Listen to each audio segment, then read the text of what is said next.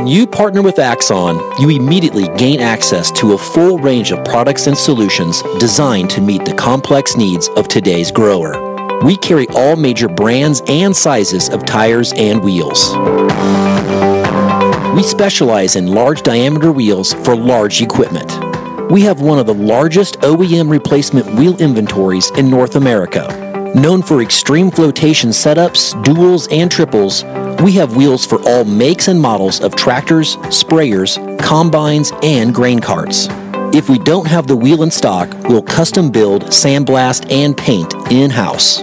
There isn't a more vast inventory in North America dedicated to helping dealers move more iron. With facilities on the West Coast and in the heart of the Midwest, leverage our 230,000 square feet of indoor inventory to solve any problem a grower may have. Move more iron with Axon.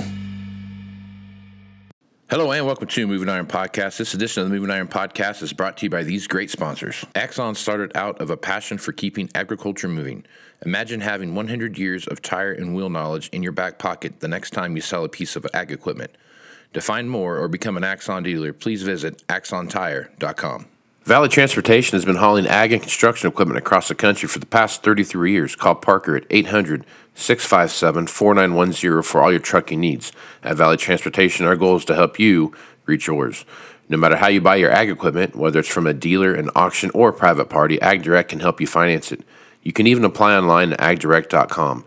Learn more about your financing options at agdirect.com. TractorZoom has access to over $20 billion in heavy equipment sales data. TractorZoom's Iron Comps is the industry's trusted solution for transparent equipment values and auctionable pricing insights. This podcast is brought to you by Anvil AppWorks. The Dealer Connect CRMI app with integrated inventory management is an affordable Salesforce-based solution for your dealership. Create connected customer experience and transform how you work. Moving iron in the 21st century. Hard-working people working hard for you and me. Moving iron time and time again. Through the years you'll find us here. Moving iron. Hello and welcome to Moving Iron Podcast number 336. This edition of Moving Iron Podcast is brought to you by Axon Tire, helping dealers move more iron for the past 100 years. For more information, go to axontire.com. Axon Tire's got two great gifts I'd like to give away to the Moving Iron Podcast listeners. One is an Alliance branded flashlight and an Alliance ball cap. So if you want one of those, send either of those. Send an email to marketing@axontire.com, and they will make sure to send that to you in the mail. So you get a free flashlight and a free hat over at marketing@axontire.com, and I'll get that over to you. They're also paying for the first $50 of your registration fee to the Moving Iron Summit coming up here in Nashville, Tennessee, September 11th through the 13th. So if you're interested in doing that, go to Moving Iron LLC and fill out the form under the Moving Iron Summit registration tab. Check that out. Valley Transportation has been hauling ag and construction equipment across the country for the past 33 years. Call Parker at 800-657-4910 for all your trucking needs. At Valley Transportation, our goal is to help you reach yours. And no matter how you buy your ag equipment, whether it's from a dealer, an auction, or a private party, AgDirect can help you finance it. You can even apply online at agdirect.com. Learn more about your financing options at agdirect.com. TractorZoom has access to over $20 billion in heavy equipment sales data. TractorZoom's Iron Comps is the industry's trusted solution for transparent equipment values and auctionable pricing insights. This podcast is also brought to you by Anvil AppWorks, the Dealer Connect CRMI app with integrated inventory management is an affordable Salesforce-based solution for your dealership. Create connected customer experience and transform how you work today. You also can count on the folks over at Iron Solutions, powered by Randall Riley, to help bring this podcast to you as well. I have Rich Posson back on here to talk about what's going on in the overall marketplace. And Rich, there's quite a bit of stuff going on there right now with what we see happening with Chairman Powell giving his testimony up there on Capitol Hill over the last couple of days. What he's talking about now, this is the first time I've really heard him stick to his guns and say, hey, we are going down this path. This is what's going to happen. We were doing 0.25% stuff. We maybe do more, maybe do less, but we are absolutely staying with the course that we're on. We have to. There's a lot of stuff going on there. So I guess as you listen to his testimony, Rich, what are your thoughts there? And I guess, how is your model reacting to what you see happen? Yeah, so I think Powell is, just reiterating what they started with for a while, and he kind of backed off in the last rate hike there, saying, "Hey, we're making gains here, and things are probably okay." And then the guy goes back in to speak to Congress, and wait a minute, but I think if we could talk to him personally, he'd say, we're going to get bumps in the road, and we're just going to have to deal with them along the way. I question if he's that aggressive this time around with the higher interest rates, but I do believe they're going to put rates higher into June, July, and they'll skip April, but early May they'll probably raise them. Probably June and July they'll raise them. I think they're saying, you know what, one way or the other, we got to stick with what we originally thought. We got to get rates higher than the inflation rate, and so that's what they call the terminal rate. And the way inflation's dropping in the private calculations of people, we could get there quite easily by June. If you look at the government's rate, they've changed the formula that held it up. It's just weird. It's kind of like, it reminds you of people complaining about USD and the grain markets that they never had the number right. And it just feels like, the government is showing us too high a number of inflation. And it's like they just did something to keep it even higher. So it's weird, but it is, at least the government number is trending lower. And I think next Tuesday, we're going to get a CPI report. And unfortunately, it looks like most of the professionals out there are saying it's just going to come down a little bit. That may bother the markets here a little bit, that we're just not moving fast enough. But at the same time, I think most of the marketplace understands that. They already know that even I could see in February, it doesn't look like it was slipping that much. And for some reason, right after the first year, people just bought like crazy. And they bought all the way through January, somewhat in February. In fact, for some items, they bought more in February than January. And it's just kind of bolstering, holding up, supporting this inflation to drop as fast as it once was. But again, some of these private numbers in just last week show it's now speeding down again. But those numbers can be off the mark. It could be a huge lag compared to government. We might be stuck here for a few months that is just coming down too slow, and the Fed will continue to raise. I'm not concerned. The modeling is saying the Fed can take this all the way to 6%. It's not going to kill the economy. I don't think you're going to kill the economy. You get above 7% and maybe even as high as 10%, but it also depends how fast you raise it and how quickly do people respond and get scared. So I know a lot of people are scared of 6%, but hey, they were scared of 5% and now they're okay with 5%. So they're scared of 6%. So I think they're going to learn to be okay with 6%. I think somewheres in that 5% area, possibly touching 6%, is going to be the highest this year for the Fed. They level off for the rest of the year. And then next year, they actually lower a little bit. I think the free market interest rates, if they haven't already topped for the longer term rates, like the 30-year and the 10-year, they'll top soon and they'll ease back into next year. So in other words, they'll start down before the Fed, in a way they already have. The 90-day and the 2-year rates, the shorter term side of the curve, has rebounded to new highs compared to last year. That's understandable. They're so short term, they have to be in line with the Fed. So they'll stay up perhaps all the way into June, even if the farther out rates start down any day now. But it just looks farther out, we're going to be okay. And the model's still saying be bullish the stock market. It might be more of a struggle than we want, might be a slower paced yield. And keep in mind, stock market's up 14% from last year's low, and it did it in just 4 to 5 months. So that's a pretty darn good return. Right. We shouldn't be surprised it has to stall out at times and moves at a slower pace, and therefore we shouldn't be surprised there'll be some news related to that, some reporting that just concerns investors how bullish they really want to be. But I think in terms of Powell, I think they're going to raise them. I don't know how to bet on what's going to happen. March 22nd, I think, is the day the Fed raises. Is it going to be a 1/4 point, a half? The marketplace seems to be betting it'll be a half. I don't care. What the model is saying, if it's a half, that might knock the market down a few days to a week and a half, and then it's just going up anyways, because what will happen is investors will flip and say, well, longer term, this is a good thing.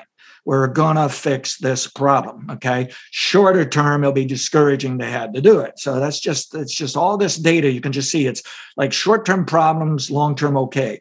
And it just causes friction, causes problems getting traction. We get stuck in the mud here in the stock market and some of these other markets here.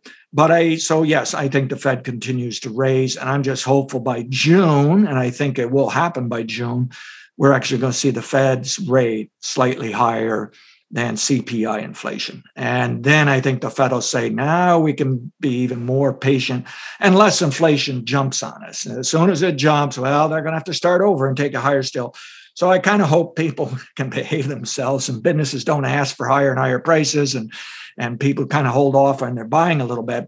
And we did see a good surge of consumer buying. And we need to discuss the consumer. What is the consumer doing? Because there's conflicting data there as well. Some are saying, oh, the consumer's all tapped out. He's already got problems. He can't pay his credit card bill. He can't pay his auto loan.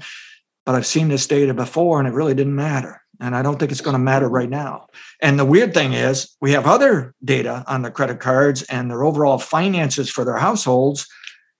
They're still sitting on money from a few years ago they saved. They still have money.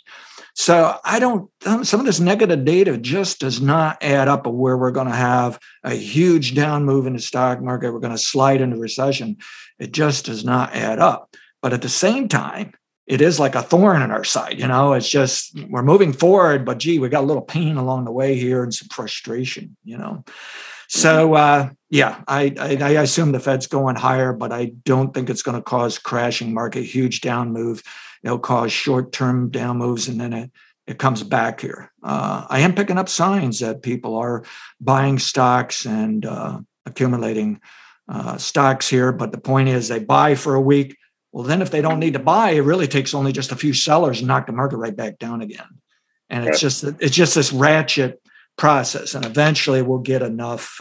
Anybody asking for clues, is the market really going up? Well, if we can get the S&P 500 above 4,200, that'll look good.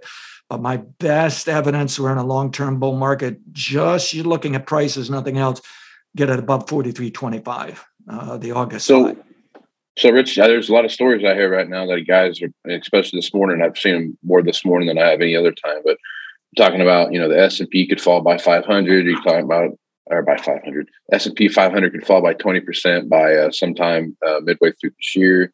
You're talking about some other people out there that are talking about, the whole stock market as a whole could crash by 30% in the next 60 days. We are, I like what you just said, there's data out there that shows that people have the cash and capital, but there are also, a lot of different debts and stuff out there that people are working through. What's your reaction to those kind of headlines and those kind of stories out there right now? Yeah, I see some of the data they're looking at. Some of it's actually pretty good analysis. Some of these people have good track records. But the interesting is when you overlay these business cycles and then compare to prior generations who made the same calls and going back 100 years, you find they can become overly bearish during the boom phase. And really, history teaches that last year, the stock market had dropped as much as 25% at one time. That's about the maximum the stock market drops. It's only dropped twice in 100 years of 30 to 35%, and that was the maximum. So we really overdid it. So it's very unlikely those types of analysis will be correct, at least this year and next. Now, a little later, they may have another opportunity there. And then still later, in the decade, they'll probably be wrong. And for these people who are looking for huge moves down, like 40 or 50% down, it's always occurred when the major decade-long business cycle turned into a recession. And that's not due to near the end of the decade. So I realize there's always a chance to get new history, something that you just can't explain and something broke. But right at the moment, believe it or not, even though a lot of this data and this news over this inflation is new to us, especially the younger generations who didn't grow up in the 70s with inflation, the market is saying we've seen this before, and it's actually behaving normally. So within the position of the business cycle, we've already seen the pullback we should have got. So those people are still holding out for yet another move lower. They're less than 10% probability of being right, in my opinion. And yes, I can be wrong, but I look at my track record and using this for 40 years now, and I look at what I've done, which really, when I look at my own money, you have to be careful. There's analysis, and then what did you do with that analysis? And sometimes I don't even keep up with my own model. I could have done better last year compared to what my model did. But I've beaten the market since 2010, and I must fit in like the 25% group to do that. Again, that may have a little something to do with me, but the way I look at it, it really does reflect these business cycles working. And it just gives me confidence to say, I think the other guys are going to be wrong. Now, what would scare me that something is going wrong for me and my model? Probably trading below the December low, and I can't think of what that price level was. Go below that, people are going to get nervous. It's going to go back to the October low, which was the lowest price last year. And I believe that lowest price, is a long-term bottom that's suggesting higher stock market in 2024. And the GDP right now is 2.6%. The model's saying it's going to 3 to 4% in the next 2 years. It's highly confident. Even if inflation stayed high, it would actually help get that GDP that high. But we don't need that. Okay, inflation can go down and the GDP can go that high anyways. That kind of gives me some confidence. Last week for my subscribers, I made a call for a minor long-term bottom in the PMI indicators. That is very risky. The indicator, when they released it last week, it only ticked up slightly. You can barely see it. But it's getting so late, it's time to bottom. And if we can get that PMI moving up this year, that will connect with the GDP, which is already heading up. And it just gives us more evidence that probably the economy is going to grow, and in a good way. Okay. The economy has been growing all along through all this problem, but it's not the best way. It's kind of growing too fast in some areas. And that's why we're fighting. That's why we're seeing inflation. And that's why we're fighting inflation here. So, I have to discount those people and say it's their turn to be wrong, and we'll go from there. Right on. Okay. So, let's talk about the dollar a little bit. Dollar has still been doing quite well comparatively to the rest of the world. We've seen it spiking this morning. It's getting jumping up there. You'd mentioned something about how Japan printing money and China printing money, those are 1 and 2 as far as what really reflects back onto the U.S. dollar and where we're at there. But talk about that a little bit and explain why those 2 factors really work against the U.S. dollar so well. Yeah, there's going to be more discussion of this because I think half of the professional Wall Street hasn't even thought of this. And there's some very interesting people are coming out with some interesting ideas of this. The Bank of Japan has been printing for a while and printing money heavily. And they really have not, their inflation is fine. It did not explode off the printing money like our country did. And so they're still printing. Now, what might be a risk of that is the person who's the head of the central bank there in Bank of Japan has been there, seems like forever. And he, it may be time for him to retire. Somebody shoves him out or he just wants to quit or whatever. And some people saying you might bring in somebody else in and won't do that. And that could suddenly flip some switches here, how things are working. But how it's working at this moment is, yes, they're printing money to help their own economy, but that money is also being reinvested around the world and it's creating better liquidity globally. And some of that, I believe, is in the European stocks. And I correctly called the bottom in European stocks a while ago, and they've been doing better than the U.S. stock market. France is already at record highs in their stock index. Germany is near record highs, whereas we're still off our record highs quite a bit. So Europe has had a good run, even with the Russia-Ukraine problem there. People are just saying somehow, some way, life goes on. These companies are cheap. Let's buy them, okay? But some of that money flowing around the world is, looking for that opportunity. Well, some of that's trickling in our country. And I think this recent bounce recovery in the dollar is actually money flowing into the U.S., buying U.S. stocks. It may just be U.S. investors who are investing abroad and flipping back to U.S., but it may actually be global people investing. But I don't think they're investing because of worries over the future like they did in recent years. I think they're saying, I can make a buck in the U.S. because they're the next ones that are going to go up right after Europe. Now, to me, this is great, wonderful news. But then these people that are working on this and have a greater understanding than myself are saying what this is also doing is causing problems for the Fed because it's helping to hold our economy and may help, the dollar did back off a while there. And between the recent down moving up in the dollar, we might be getting better business for exports. We're improving business around the world on their exports. And they said this could be actually working against the Fed, whereas there had been worries of the Fed actually hurting the global economy as it fought the war on inflation in the U.S., which is yet another interesting concept. So this is something we'll have to monitor here in the future in the sense of, I think it's a positive longer term for the U.S., Europe, if not the world, of that money printing. And China, by the way, is also printing money, just not nearly as aggressive as they had in the past. they come in number 2 behind Japan, and it's kind of a distant number 2. But those people are putting China on the same list, with Japan saying, you got to watch those two and their money printing as China tries to rebuild its economy here. What may be the risk if suddenly Japan just suddenly stopped, then suddenly that liquidity may back off around the world. Maybe it backs off here. And if the Fed is pushing harder and harder to fight inflation, and they recognize the world's working against them and they got to work harder, suddenly if that opposing force goes away, the Fed may wake up, ooh, we went too far.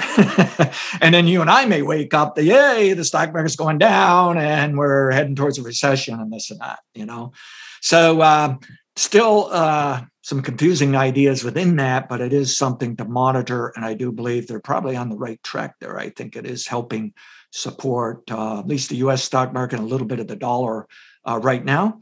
But also the dollar is up because it's assuming we got some higher interest rates coming still. But again, even my dollar forecast is saying it can back off a little by April, and maybe it can rebound. But I don't see the dollar going higher by huge amounts this year. I think it's in a bear market, but I don't think it's going. I think we've seen most of that bear market. I don't know if the dollar's going quite a bit lower. I think it's probably going to bounce around for quite a while here. And the actual level of the dollar right now, I think is okay for our exports, and the same thing for globally. But if the dollar explodes by huge amounts and interest rates explode at huge amounts, well, we're at least going to have a short-term problem in the stock market, and renewed worries over, are we going into recession? And I still don't see the recession at all. I realize the short-term rates have run up so fast compared to the long-term rates. They call that an inversion, and it forecasts a recession, but that thing has been wrong in the past 2 years. And most people say it works all the time or eventually, but I'll tell you, there's some people that worked in the Federal Reserve. One of them actually discovered using the 90-day versus the 10-year rate. And he even said, something, this just does not have to work every time. So I'm going to need more proof in this if something's wrong to get on board any kind of a recession or serious drop in the stock market. Yet at the same time, I think the rates got to go a little bit higher here, and we got some work to do to back off on that inflation. And I'd like to explain to people, I know the Fed wants 2%, okay? I think it's going to take a long, long time to get 2%. And I think for the rest of this decade, inflation might average 3% or 3.5%. And we may even see a jump in inflation later during the latter half of this decade, where we get a pattern similar to the 1970s. And I know months ago I told you we're not in the 1970s. Well, we got inflation as high as early 1970s. It's backing off almost like it did in 1970s. And I'm forecasting to back off into 2025.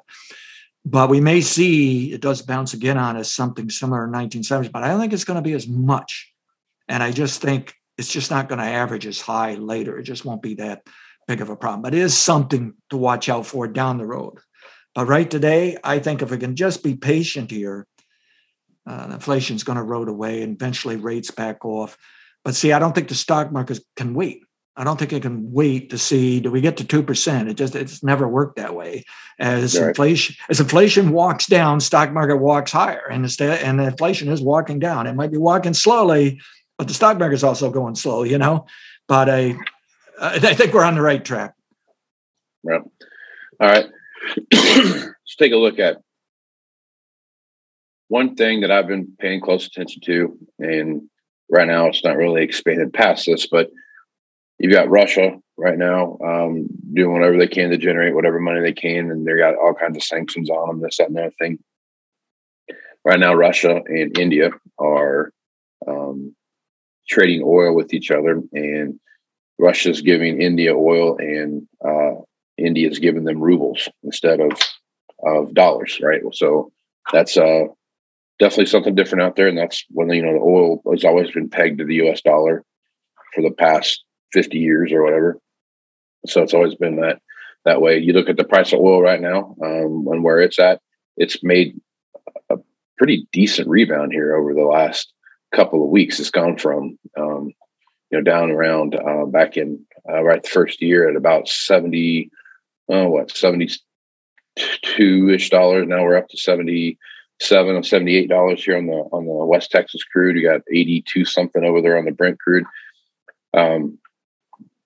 Everything that I've watched and paid attention to has said that we could see $100 oil again in a little bit of no time, and really see some moves there to bring the oil price back up to that $100 range. As you look at energy right now, Rich, do you have any concerns there with that going back to $100, or do you think that this is just kind of some more rhetoric out there that's just trying to drive headlines?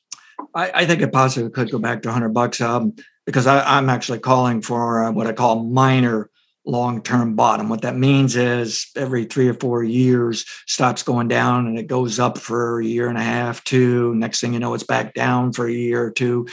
And it's that kind of pattern. And so it does look like we're going to get a little more demand than supply. Now, seasonally, at least gasoline should work higher in the summer anyway, summer driving season. Sure. And that can kind of drag oil higher. Sometimes oil, though, will reject some of that. It doesn't have to be as bullish as the actual gasoline. But I do think looking to summer, we can see heating oil, gasoline, crude oil work higher. My model saying don't get nervous about a recovery to 100, but do get nervous of 110 or higher. So that's what I'll be watching here in terms of oil hurting our economy and perhaps some of our markets like the stock market and stuff. And will it push inflation higher? And right at the moment, it's saying, yeah, give it room to about $100. But I don't have a time frame in that. I'm not convinced it actually goes there this summer. I fully understand why some think so. But I could also see this could be a much more drawn out process, kind of boring. And maybe we get to $100 next year. And here's what I'm finding in commodities. I just put out a special report for subscribers, and a little later actually put out a free one on my website. But what I'm looking at is I see some commodities can work higher in the next year, or I see some commodities like the grains can have a crop problem this year and they explode this year, and then it's just downhill for a few years.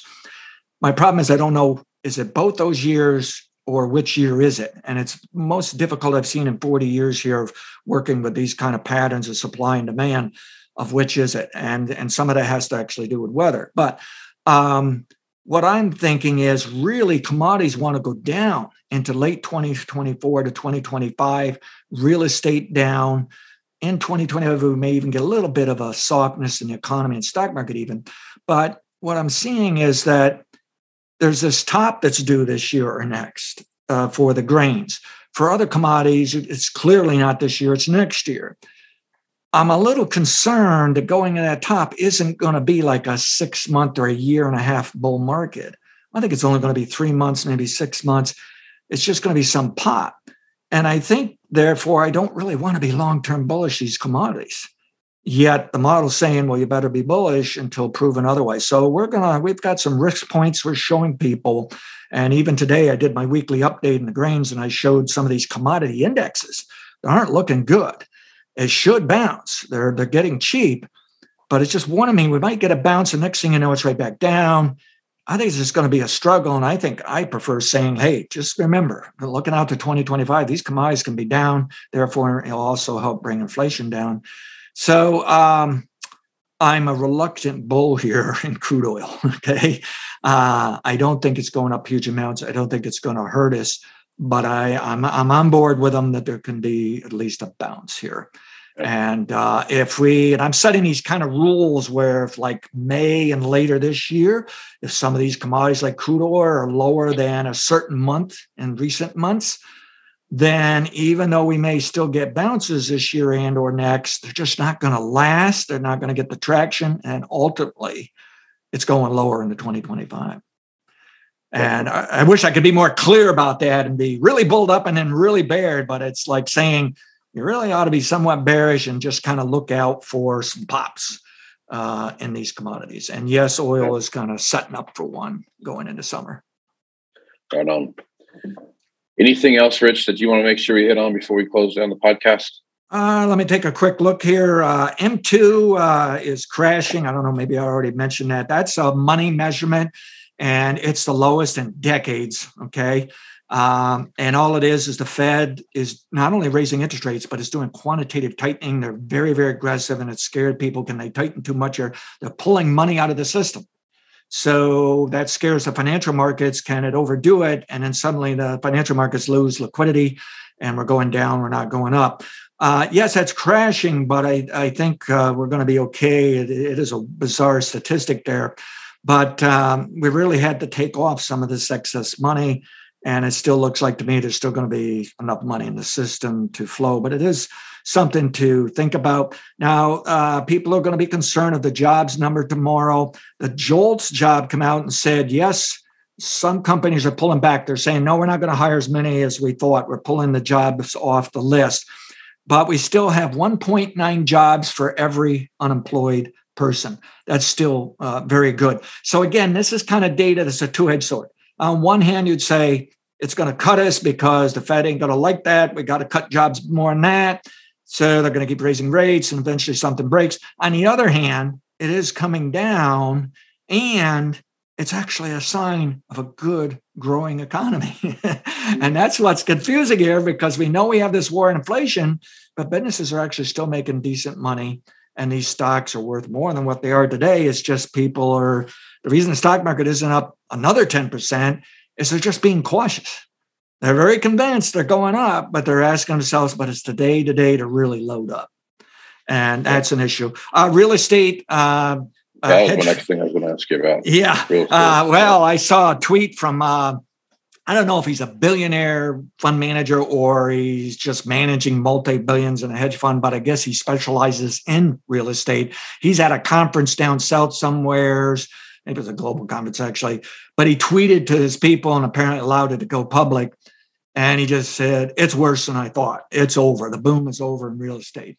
And I look at statistics and yes, some of these indicators, if you look at the S&P Case-Shiller Index, you can look that up online. They have several indexes of how home prices are going. You can see it's rolled over for the first time in a few years. So if you measured that on a short-term basis, it in theory is minus. Prices ought to be cheaper. But overall, though, they're still up for the past few years quite a bit. And I'm seeing other measurements saying, no, it's not negative. They're not cheaper. They're just not going up as fast. They're still actually going up, but it is slowing. One way or the other, I think it's obvious. The writing's on the wall. Eventually, all those statistics are going to be minus. And I think we do see lower home prices by 2025. That'll also help with inflation. But unlike the 2008, 2009 blowout on real estate that caused our stock market collapse and all this stuff, totally different story this time around. We got safety net after safety net there. So I don't see any massive crash in real estate, and it's not going to trickle over and hurt our economy, stock market. It's just time to cool things off and ease back. There's not much evidence there of these prices coming down, but I will say we're seeing the evidence in volume of transactions. Even local brokers now are telling me, hey, I haven't sold anything in 2 months. And I was working 24/7 because business was so hot and I knew I just had to get it. And now there's, someone saying, well, I haven't even showed anything in a couple of weeks. So it's really in pockets around the U.S. and U.S. in general coming to screeching halt. Locally here, we're still busy. In a few minutes, I'm leaving to show, a $200,000 piece of land. Somebody from the city is going to come out and saying, I need land. I'm going to buy it. That's my long-term investment. But I sense even locally, we're starting to back off. And I'll say the boom is over on real estate. And that will concern some, but really that also helps us fight with inflation. And that's what's so confusing. You hate to hear about negative news, but some of that negative news is actually positive long-term. Mm-hmm. Yep. And again, I don't see a crash in real estate. It's just time to cool things off here. So, right.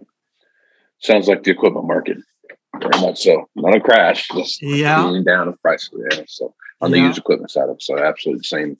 I know. I got a friend right down the street here sells used cars, and then he has small new tractors he sells and a variety of other things he sells. But I was concerned he'd get caught up with too many cars with the collapse. He said, boy, these used cars have really come down. But he did the correct thing. The higher they went, he kept less and less inventory, so he didn't buy too far ahead. And so he feels like he'll be all right. And and then I think we'll hear more of those kind of stories. We're just adjusting here. I saw some more information on the supply chain that just says really anybody is still talking about a supply chain problem as a negative for the country. They're just lagging. That it's pretty much over. And Yep. so now all we need is China to come on board, and I'm hopeful Goldman Sachs is right that they're going to surge in the second quarter. They're already saying it should be better because that's going to trickle through and help the U.S. economy and global economies and do well. I don't think China's really interested in a really robust economy there. They want a safety net. They don't want to overdo it. But I think Goldman Sachs might be on the right track here. And if we can get that rebound, I think we'll find we're going to be all right this year. Good stock market rally, get the inflation down, peak out these rates. But yeah, I still see touch and go here and some complications, at least in the June, July, when hopefully the Fed will say, good enough, let's sit still for a while. Yeah, right on. All right, Rich, talk about your podcast a little bit, where people can find that out. Yes, go to criticalpointpod.com. And you'll find stuff about myself and my models, but there are also pages you can click on to find some free videos, audios, the locked up subscriber ones, and there's link pages on any of those to sign up for the premium service. But I have a plan for the rest of this decade. This is how I've done it for many decades. I was right in the 2000s. I was right in the 2010s. I think I'm going to be right in the 2020s here. I have that long-term type plan, and it's actually working very well. Even we've had all this turbulence and problems. And then I break it into increments so that it's not too long for some people. And I have a plan where we're going this year and next. And then inside of that, I try to give you ideas of how things are zigzagging from month to month, day to day. Even if you don't like investing and trading that fast, it allows you to see how things are flowing. And therefore, it can increase the confidence that when I tell you of a signal that is important enough for you, you'll take it. Right on. And you right on Twitter, you're what's the best way to get a hold of you, Rich? Can I reach out to you? Yeah, at Rich_Posson, Posson. Right on. Okay. Well, Rich, I appreciate you being on the podcast, man. I always learn something when you come on here. Thank you. I really enjoy this. Right on, man. I'm Casey Seymour with Moving Iron Podcast. Check me out on Facebook, Twitter, and Instagram at Moving Iron LLC. You can also find me on LinkedIn at Moving Iron Podcast, and also go to the LinkedIn page or the YouTube channel, which is Moving Iron Podcast YouTube, and you can find this video version of this podcast here. So go to Moving Iron LLC for everything Moving Iron related, and get information from Moving Iron Summit coming up here in Nashville, Tennessee, September 11th through the 13th. Got all the information there, and you can find a lot of stuff about speakers and different stuff we have going on there. So with that, I am Casey Seymour with Rich Posson. Smooth Smart, folks. Out. Axon started out of a passion for keeping agriculture moving. Imagine having 100 years of tire and wheel knowledge in your back pocket the next time you sell a piece of ag equipment. To find more or become an Axon dealer, please visit axontire.com. Valley Transportation has been hauling ag and construction equipment across the country for the past 33 years. Call Parker at 800-657-4910 for all your trucking needs. At Valley Transportation, our goal is to help you reach yours. No matter how you buy your ag equipment, whether it's from a dealer, an auction, or a private party, AgDirect can help you finance it. You can even apply online at agdirect.com. Learn more about your financing options at agdirect.com. TractorZoom has access to over $20 billion in heavy equipment sales data. TractorZoom's Iron Comps is the industry's trusted solution for transparent equipment values and auctionable pricing insights. This podcast is brought to you by Anvil AppWorks. The Dealer Connect CRMI app with integrated inventory management is an affordable Salesforce-based solution for your dealership. Create connected customer experience and transform how you work. Moving higher in the 21st century. Hard work